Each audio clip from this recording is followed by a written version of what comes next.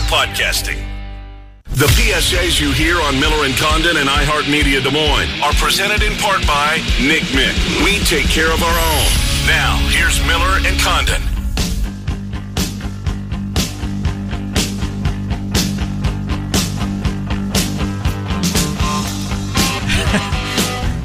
Your sense of humor, dude. Welcome back, Songs Miller. about blood. I know. Miller and Condon, Des Moines Sports Station, 1460 KXNO, 106.3 FM. In about 15 minutes, we'll hear from the Heisman Trophy runner-up Chuck Long. Top 15 pick. Where did he go? Lions took him where? I want to say 12. 12? I think you're in the ballpark for sure. You're in the hunt for sure. I know he's top 15. Anyways, we will hear from Chuck Long coming up in 11:20-ish. Right now, as we've said, if Trenton, if there's something in the community that you think Trent and I should focus on or certainly have our attention drawn to, how can we help by devoting airtime? You've heard us with the restaurant radio twice weekly on Tuesdays and Thursdays. We'll do it again tomorrow morning starting at 10:30, where we go around central Iowa and have on restaurant owners, and they get to share their story, how they're trying to keep the doors open and connect with their customers and fill their needs. But if there's something that we can do, we'd love to hear from you. Ken Miller Show at gmail.com. And one of those things was drawn to my attention by a story in the Des Moines Register, was the fact that there's a real shortage of blood apparently in central Iowa. And you and I, Trent, were down at Principal Park in advance of last year's Cyhawk game. Yeah, it was chilly. It was chilly. It was damn cold is what it was. And you actually you donated blood, which was really good. And I tip my cap to you for doing that. There were a number of people down there. Danielle West is back with Trent and I. She is from Life Serve Blood Center. Danielle, Trent, and Ken, thank you for coming on. Danielle, how are you? Thank you for having me. I'm doing great. I appreciate the help in spreading the word. Well, we're happy to do that for you, especially, the story alluded to the fact that there is are approaching, or maybe you guys are there at this point, a shortage of blood, and with the fact that blood drives were so popular, and you guys would go out and you would set up and have people, you'd make it easy for people to donate blood because you'd come to them in a lot of cases.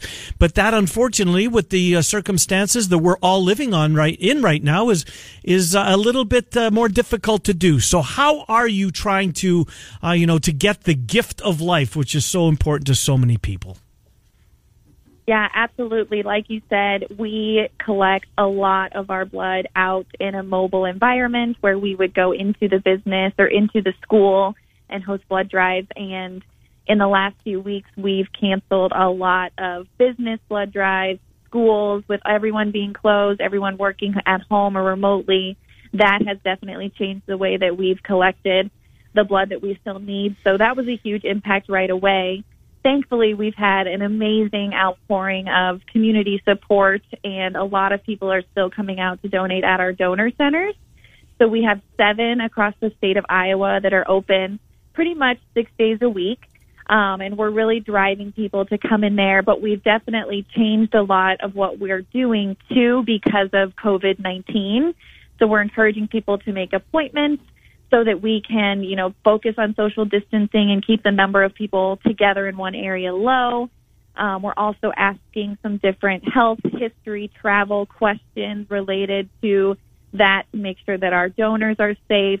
We're screening our team members before they come in as well, just to make sure that it's a safe environment for people to still come and give back, because we think this is going to last for weeks, maybe months, and we'll definitely still need those donors coming in the door. Danielle, you think about blood drives and where the blood goes. I think we've all seen TV shows, movies where they watch a doctor and they're hanging a bag of blood and it's a big trauma victim, something like that. But it's not just that. There are so many other avenues that blood is needed for. Fill us in, and for people that just go to those tragedies that are out there, blood does a lot more than that. Definitely. Our number one recipient of blood is actually cancer patients. They get a lot of transfusions during their treatment to help make them feel better. So that's where the majority of our blood products go. And they're still getting treatment through this time. So they still need that blood on the shelf. And so it's really important to remind people there's always the traumas and surgeries that need blood products too, but a lot of it goes to those cancer patients that are still fighting as we go through this crazy COVID-19 time as well. Yeah, no doubt about it. Danielle West is with us. Were you at the point where, maybe not the word critical is in front of shortage, but the story alluded to that you guys were, you're getting real low. Now, it's great that you just shared the word that people are still coming in. It's ironic that I was stopped at a light yesterday, as close as I got to a person in their car beside me, and they actually had a drop of blood sticker that they'd reached some goal from LifeServe. They were I don't know if it was a 10-gallon, my eyes aren't that good to read it, but a 10-gallon donor over the years. But were you at a point of critical shortage at any point during this time? We were right away when schools said that they were closing and a lot of businesses closed. A lot of the big businesses in the area, like Principal and Wells Fargo, they have blood drives all the time for us. And when all of that started closing, we canceled a lot of blood drives and lost around 1,500 donations just from taking blood drives off the calendar. So then the last couple weeks, we put out a plea and we've had great support and our schedules actually look great at our donor centers. We're still having some community blood drives, so people can still find those opportunities. And we're spreading people out, making sure that those are safe environments as well. Now, I think our concern is later in April and even through May, if schools don't go back and if businesses are still closed or working mostly remote, we're still going to need those appointments. And our schedules are not full in late April and May, so that's really our focus now. Talking with Danielle West, LifeServe Blood Center, here on Miller and Condon, 1460 KXNO and 106.3 FM. Danielle, you talked about, the different social distancing that you guys are going through. I know plenty of people out there still concerned, though. They want to help out in any fashion.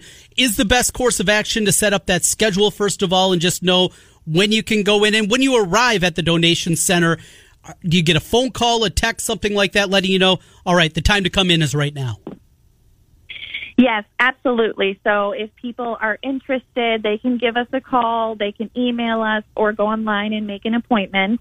We're only taking appointments right now, not walk-ins, just so we can ensure that we know exactly how many people are going to be in the facility at one time. And then we have some extra instructions for our donors. We're asking that they take their temperature before they come in, that they review, where they've traveled, how they're feeling, making sure that they're healthy before they come in and donate. We're also doing that for every team member, volunteer, and body that's entering any of our facilities. So we're pre-screening them as well. And then we have stickers on the floor, making sure that our donors are 6 feet apart at all times. We've spread everything out to ensure that as well, and our team members are taking some extra precautions.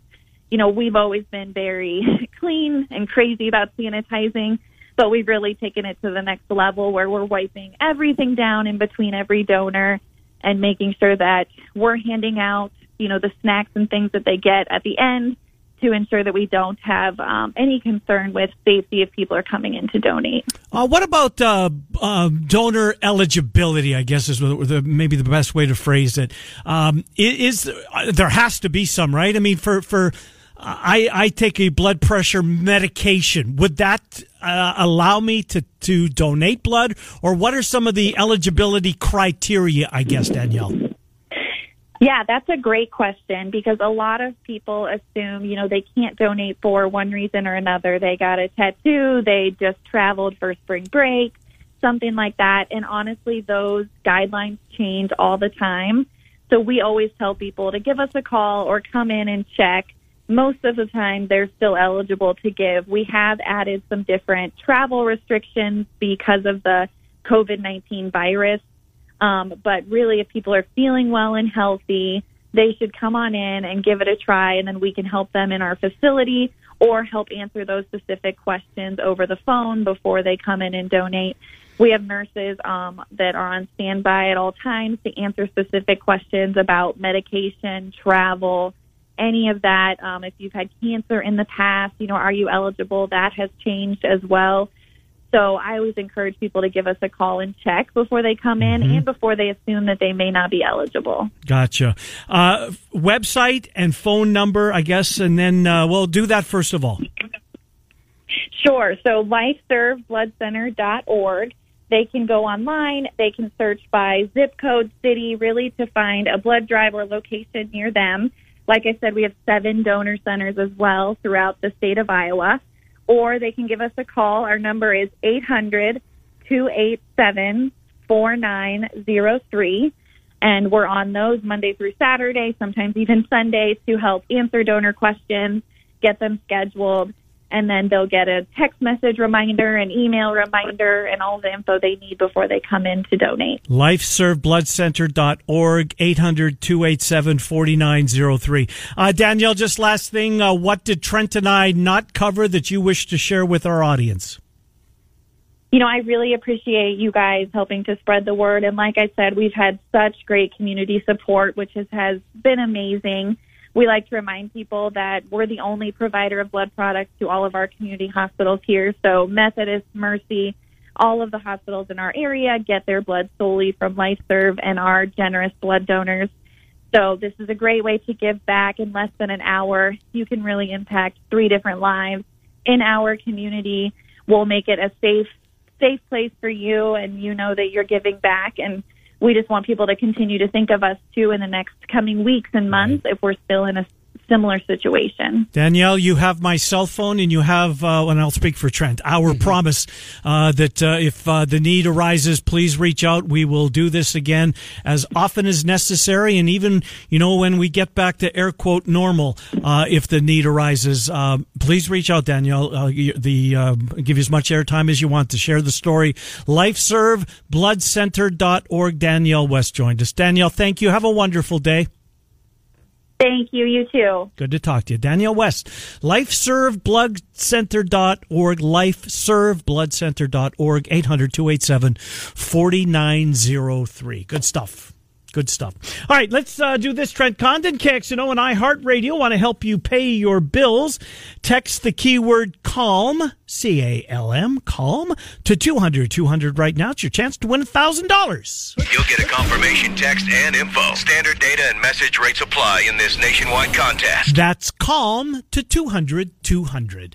Former Hawkeye quarterback, Heisman runner-up in what was the closest vote still ever to this day? I think maybe something nipped it. Was here. there? Yeah. I want to say, or at least there was one that was going to be close to it. Seems like that jogged in the memory here, at least semi-recently. And I was right. Pick number 12. He was 12. NFL draft. To the Lions. That offensive line, not good. The Lions' offensive line? Oh, man. Yeah. When have they not had a problem at some point on that? Very few. Very few. Ooh. NFC Championship game, get beat by 50 by the Redskins. I mean, is that one of the more difficult teams to be a fan of? I mean, there's some in every sport. Right. They have to be on any list. And it's a big city. Yes. It's a big brand. It's a long-time organization. We're not talking about the Jaguars. No. Even the Clippers. It's the second team in L.A. Are you really a Clippers fan? Come on. You're a Lakers fan. But for somebody that has been around for that long, that has a big city behind it, everything else, it's hard to find anything worse than being a Lions fan. Yeah, no, in the NFL, the Lions would clearly be on the Bengals, the Cleveland Browns, for crying out loud. I mean, that team, as we know, they left and they got a team back. Who in the NFC? Lions. Right? Washington's got championships. Cardinals played for one. Buccaneers won a Super Bowl. No, that's not the answer. Maybe it is the Lions. All right, well, Chuck Long is going to join us coming up in a few minutes. We will take a look back at the 1985 Hawkeye squad. Let's get Joe in here. Joe's a Lions fan? He's a Lions fan. Oh, poor bastard. Hey, Joe, how are you? I'm all right. You're hanging in there. How tough is it to be a Lions fan? It's the hardest thing in the world, especially when you're surrounded by Packers, Bears, and Vikings fans. Yeah. In this market now, are you a longtime Des Moines or Central Iowa resident? All my life. Well, so how do you become a Lions fan in Des Moines? Great you asked that. When I was a young kid, 1972, the first football game I watched after church used to be one football game, one hockey game. Yeah. And the football game was Detroit and Chicago, and a receiver, Chuck Hughes, went up for a pass and was hit by two guys hit him, had a heart attack and died on the field. Oh my God, I don't remember that And story. that should have been an omen to me right then. Yeah, I laugh, but it's obviously not funny, especially their family. I don't remember that story, Joe. I really don't. That's I'm not saying that it's wrong. I just don't remember that story. Well, you've had some struggles, my friend. I don't have to tell you that. Who do you want your Lions to draft? Do you want to move up? I mean, should you take a quarterback?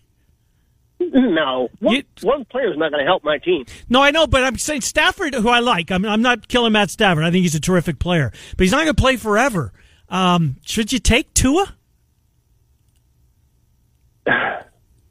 No. Okay. All right. No. I'd try to get rid of Stafford. We should have done that a couple years ago. Yeah. But the biggest mistake we made in my lifetime, Matt Millen.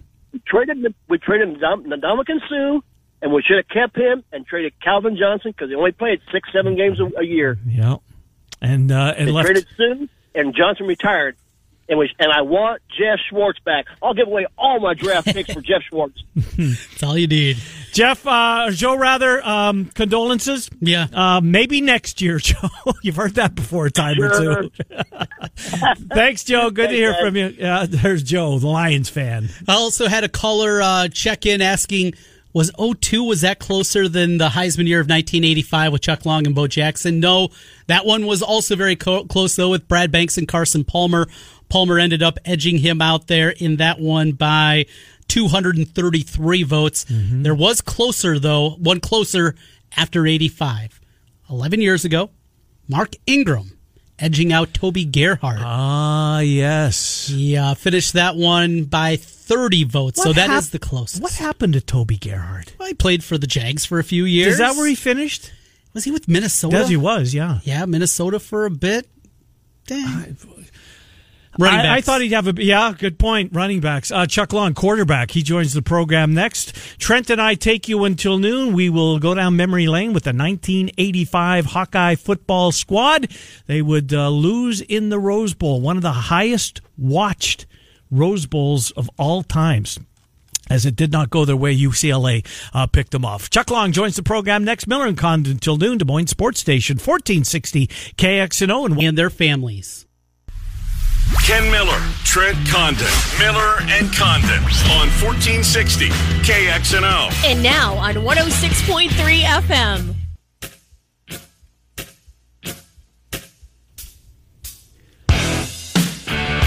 All right, welcome back, Miller and Condon, Des Moines Sports Station, 1460 KXNO, 106.3 FM as we take you until noon. Thank you for being here with us.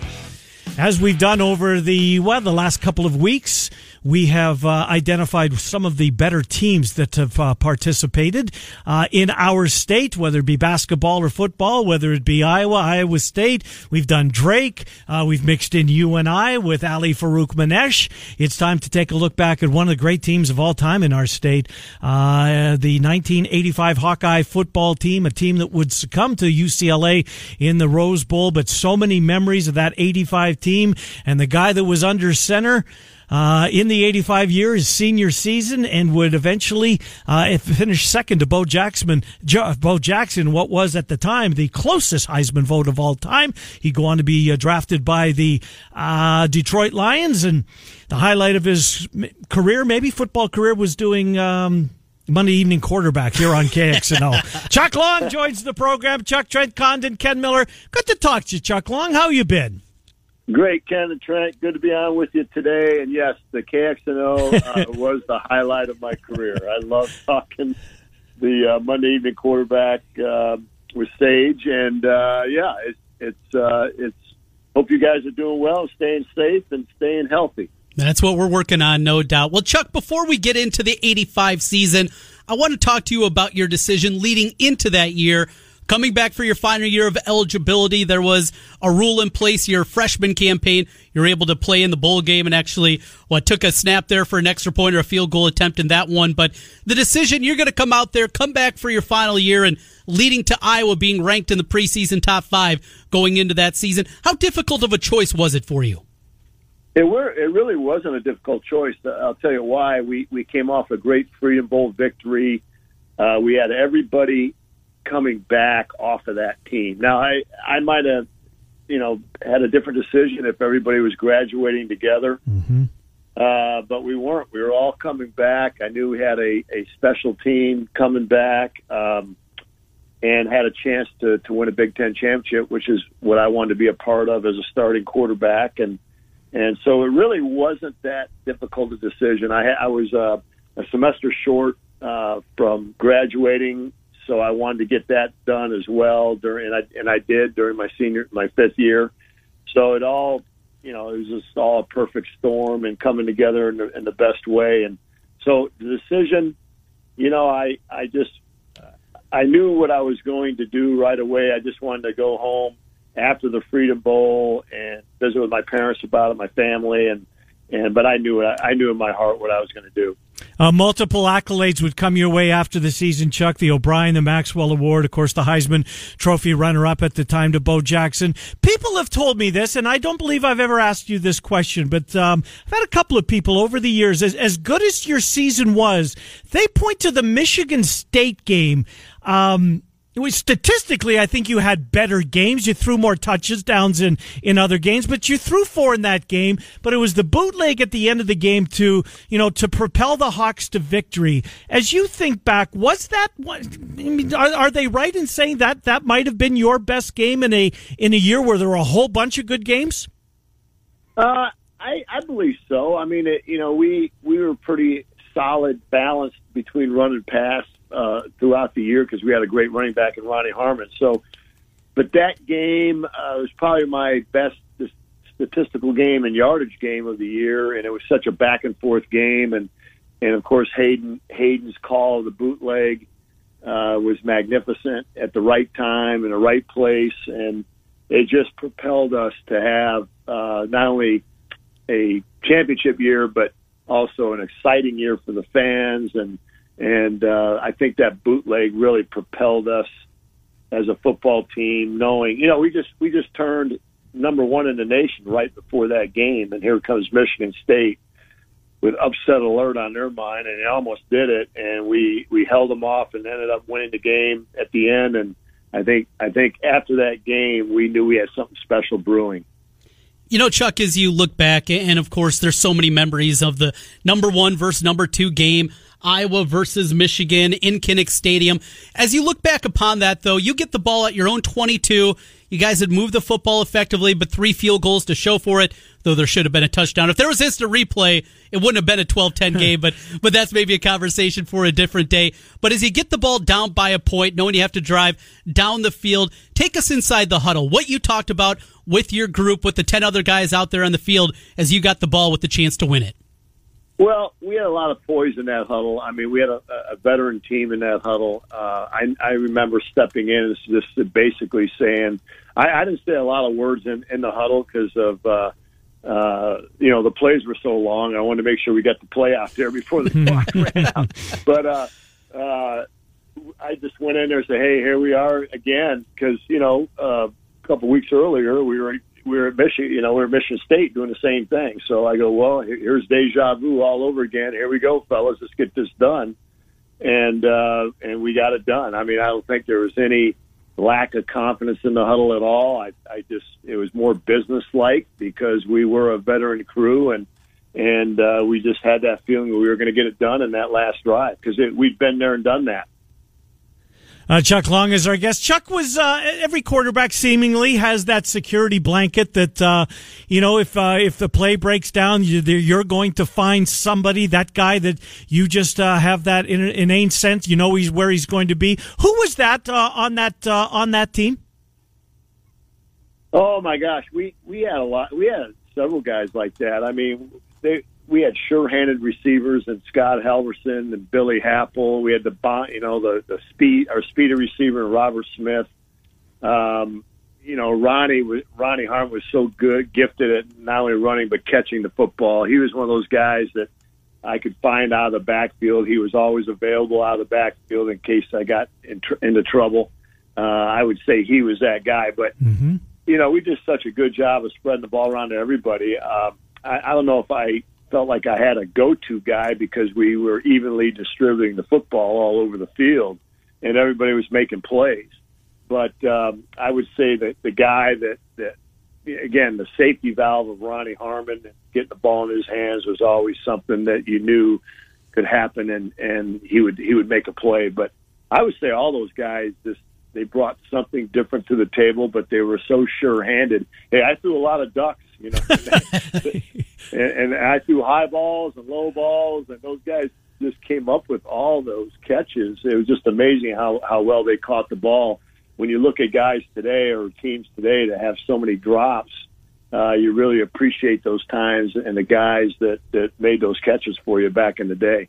Talking with Chuck Long as we take a look back, 1985. It's great teams in Iowa history here on KXNO. Chuck, to the loss, as you guys are ranked number 1 for a month, you get the win against Michigan State, against Michigan. You go on the road, you beat Northwestern, and there is a road trip to the Horseshoe and Ohio State.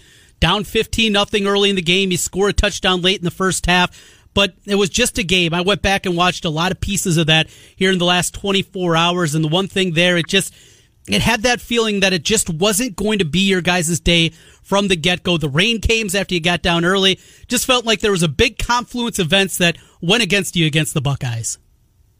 Yeah, it's a game I'd love to have back, fellas. Yeah.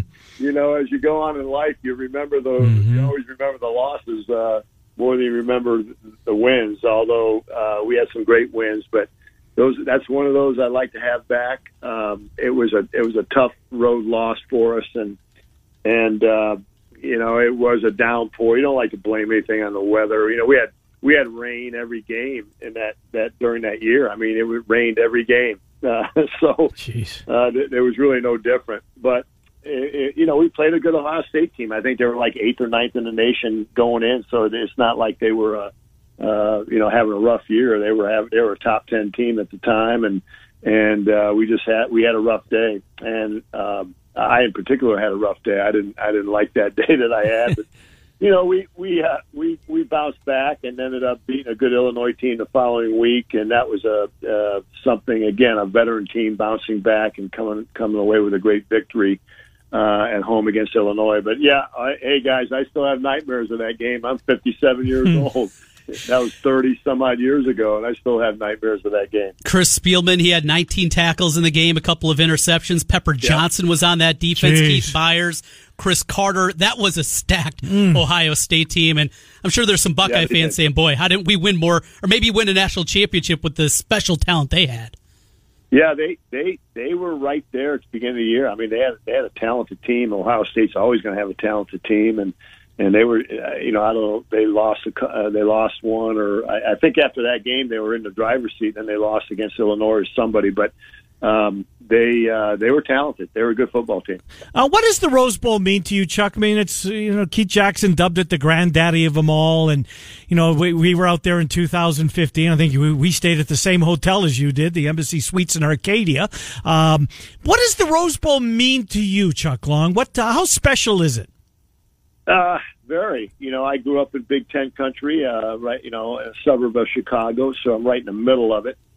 So that's all you hear about growing up is the Rose Bowl. I'll give you an idea what it meant to me and my buddies. I took 2 snaps of the 1981 Rose Bowl, and that was it gave me the distinction of taking a snap in 5 bowl games. Right.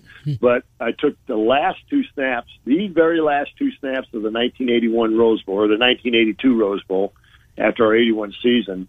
We were getting beat pretty bad, and Hayden said, "Hey, why don't you get in there and get on TV for the hometown crew?" Nice. So I went in there and got the last 2 snaps, and I go home back to Wheaton, where I'm from, Wheaton, Illinois, where I'm from, western suburb of Chicago, and they practically threw a parade for me. I was like, "Now wait a minute, guys! I mean, my buddies in the town was so excited that I played in that Rose Bowl. I said, wait a minute, I only had 2 snaps in the game.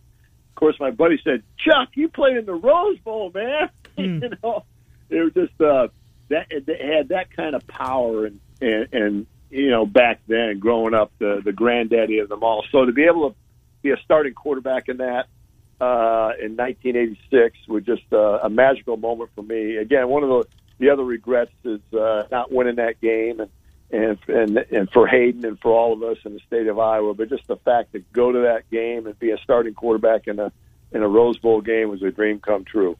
As you look back at the Heisman voting, and the Heisman Trophy voting certainly feels different today than it did back in 1985, but for the longest time it was the closest race in Heisman history. Bo Jackson edges you out. Chuck, as you look back upon that, obviously nothing in hindsight that you can do, but that moment as you're sitting there at the Downtown Athletic Club waiting for the announcement, you had to feel like you were going to walk up there and win that thing, right?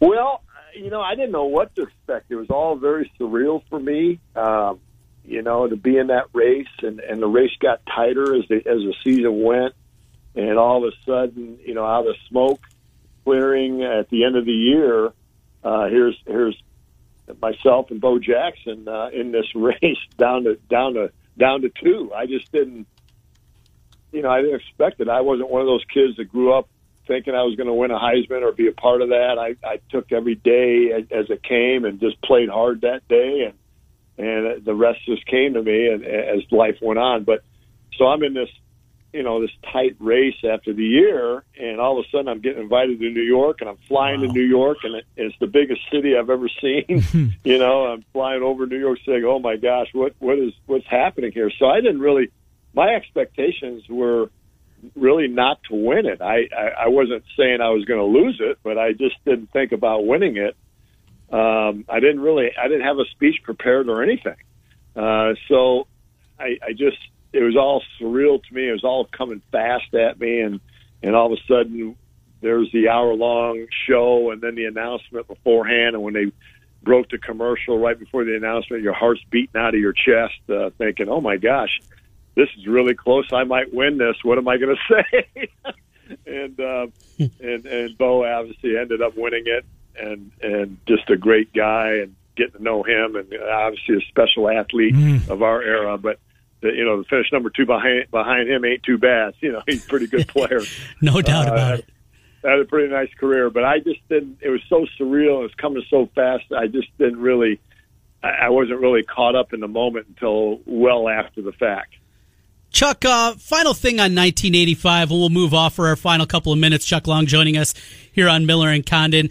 As you look back at that squad, and to think it's 35 years removed, it's some of my earliest memories. I'm about to turn 40 here in a couple of weeks as a fan inside the state of Iowa that's lived here my whole life, yet it is so revered. 35 years later, this team is still talked about so many different times. What it means to be part of a squad that's still so well remembered inside these state borders. It's fun. I mean, it's exciting. It's a great memory. It was a great football team. It resonates with people. You know, as you recall, it was during that 85 season, farming was in trouble. There was a lot of farms that were in trouble across the state of Iowa. Of course, farming is the backbone of Iowa, and farmers were going through a difficult time, and Hayden was always in tune with that.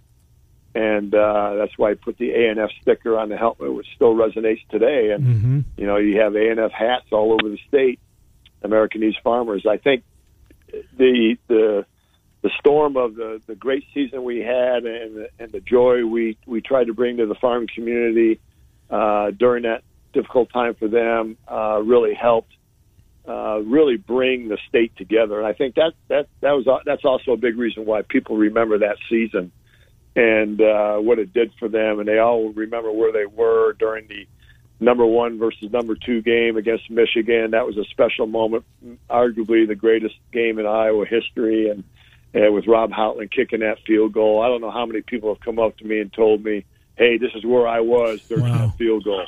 And I still get that today, 35 years later. But it was just a special moment for Iowa football.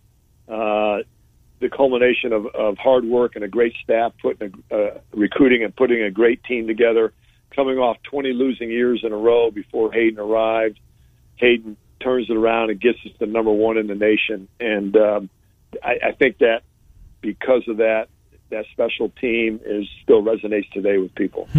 Got two more for you, Chuck, and one of them has to do with your head coach Hayden Fry. You've mentioned him 4 times. Obviously, played a huge role in your life. He passed away this past December. How will you remember Hayden Fry? How do you remember him? Oh my gosh, he was such a special coach, but not only a special man, and there's still principles that I use today and what I do in all walks of life, or what he did and what he taught me. And I'll always remember him being just bringing the gift of fun to the game. He had that special knack of being disciplined, getting on you, getting you to work hard, but at the same time, just keeping it fun. He kept it fun for us. He kept it fun for the fan base. He always appreciated a victory. Regardless of how big or small the victory was, he treated them all the same. I mean, here's grown men doing the hokey pokey in the locker room after wins. And not only the football team, but the coaching staff, too. That's great. All the grown-ups in the room were doing the hokey pokey. I mean, he had that kind of flair and charisma about him that just made it fun and special. He was bigger than life every time you were around him, shook his hand. And here's a guy I saw every single day when I was a player, and he still was bigger than life to me every time I saw him. He had that kind of presence about him, but he just made it uniquely fun, but at the same time worked you hard. And I always think coaches are one of two things. They're either really too much fun, and those guys don't last very long, or they're so disciplined and serious that you don't have much fun. It's just all work and no play. But he had a great combination of work and play at the same time, and made it a lot of fun for people. Excellent. Well, last thing, speaking of coaching, you recently scratched that coaching itch that apparently cropped up again. You were in the XFL with the St. Louis Battlehawks. They drew good crowds. I mean, it didn't end, obviously, the way any of us wanted it to as we go through this pandemic, but did you enjoy the experience of the XFL, Chuck? Absolutely. Very unique league. Very good with fan engagement, player engagement, coaches engagement. Up in the press box, you could hear all the plays being called. I really enjoyed it. I think it's a league that's here to stay. We have to get through the pandemic, of course, and that's been a challenge. But I think based on the 5 games that we did play, there's a good fan base there, some good TV coverage. I think it's a league that's a budding young startup business that's going to, I think, flourish. And really, it was a lot of fun. There's the pressure and the long coaching hours, but it was a lot of fun for me. I still enjoy running the Iowa Sports Foundation here in Iowa, but I really enjoyed that coaching itch and bug that you talked about. It was a lot of fun working for Jonathan Hayes, the head coach. Yeah. He and I were teammates back in the day. But yeah, I think St. Louis has a nice product there, and that the fan base is certainly behind it in every which way. Well, we're going to assume there's football this fall. Will there be Big Ten Network for you this fall, Chuck, or does the Battlehawks your schedule prevent you from doing BTN? No, I'm hoping to do some BTN. Good. That's up to them, of course, on what kind of games they give me, and I'm hoping to do some. And it's been a great relationship for 8 years with the Big Ten Network, and I hope it continues this year. Chuck, thank you for allowing our audience to walk down memory lane with that '85 Hawkeye team, as Trent put it so well. The team that nobody forgets, and has it really been that long ago? My God, 30, unbelievable. Chuck Long, thank you. Thanks, Trent. Thanks, Ken. Good to talk to you. Yep. Chuck Long joining us here as we take a look back at 85. Do we have another break to get in? We do. Let's do that. We'll come back, finish up the program. Miller and Condon. Good idea, Trent. This was a home run. I love these. Yeah, me too. Me too. Well, we got a couple of good ideas here that we're rolling through. Restaurant Radio, back at that tomorrow. Yes, indeed. We'll tell you about that on the other side. Des Moines Sports Station, 1460 KXNO 106. I.org. Rob Holtland has kicked field goals of 35, 27, and 36. Here he is attempting a 29-yarder, which would beat Michigan. It's on its way, and it's good. Yes, it was. Can you imagine being in Iowa City that night? Oh, boy. Or in a student? Yes. Oh, I think you drew a sober breath. I'm guessing probably not. Not at all. What a day to be in Iowa City. And one that there were 67,000 people in the stands, but I have probably heard from about 120,000 right. that said they were there that day for that one. 1985, October 12th, 1985, as Iowa, ranked number 1, beat second-ranked Michigan. The undefeated streak continued for a couple more weeks before the Buckeyes. You heard that list of names Jesus. on Ohio State? Yeah, they had some dudes, huh? You wonder why Buckeye fans were not enamored with Earl Bruce? Oof. They had that roster. Wow. And frankly, weren't very good. Wow, that's unbelievable. The guys that they had on the team, the Hall of Famers for crying out loud. Pepper Johnson and Spielman. There's your linebackers. Keith Byers running the football. Chris Carter on the outside. He wasn't bad. All he does is on. catch touchdowns, though. Glenn Mason was the offensive coordinator of that Buckeye team. Jim Tressel was the quarterback coach. A great coaching staff. But the head man lost too many, including to Michigan that year. Also, they lost in the last that never goes over well, Trent. No. Do you have one of the? Because there was how many was there's that? We're in the era now where there's 3 different radios, right? Minimum, right? Yes, yeah. There's 3 for sure.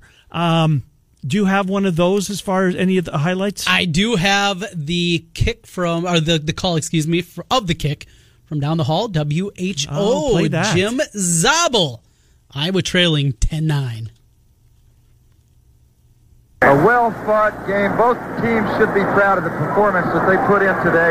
Both of them answered the bell, played like number 1 and 2 in the country. And it all comes down to the very last play of the game. And what a great way for it to end. Michigan 10 and Iowa 9. Vlasic will hold. And Rod Howland will attempt to kick. All right, and now we're just about ready for football history one way or the other.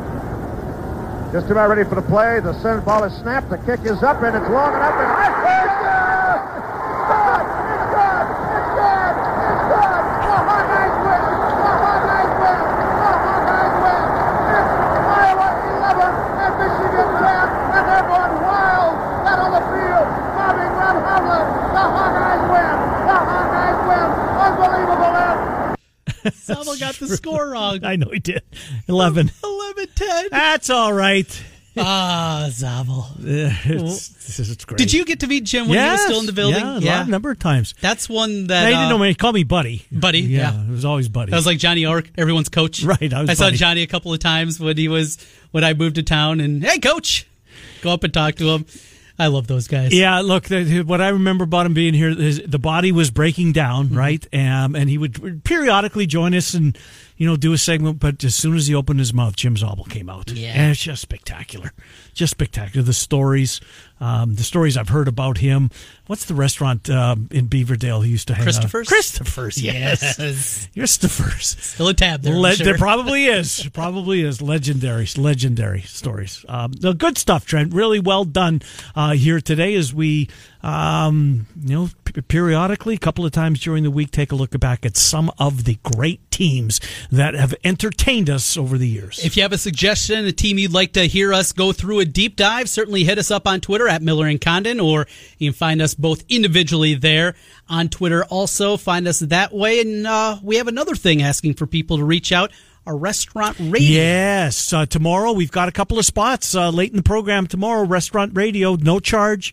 Just email me, Ken Miller Show, at gmail.com, kenmillershow@gmail.com, or go to our Twitter feed, at Miller and Condon, Trent on his Facebook, at Trent Condon. We invite restaurants around Central Iowa to come on and tell us your story. As many have done, and we will do so tomorrow for an hour starting at 10:30 to 11:30. If you want to come on, give you 3 or 4 minutes as to how you're trying to keep the doors open and to satisfy a lot of loyal clientele. It's a great idea. Love doing it. I do too. Puts a hop in the step. It does. I think it's one of the most important things I've done in my 24 years on the air. Seriously. I'll never forget it. And we will do that again tomorrow. That's going to do it for today. Good job, Trent Condon. Murph and Andy coming up at 2 o'clock. The Fanatics at 4. And then the Morning Rush will be on your radio tomorrow morning at 6. Miller and Condon, 10 to noon, 1460 KXNO 106.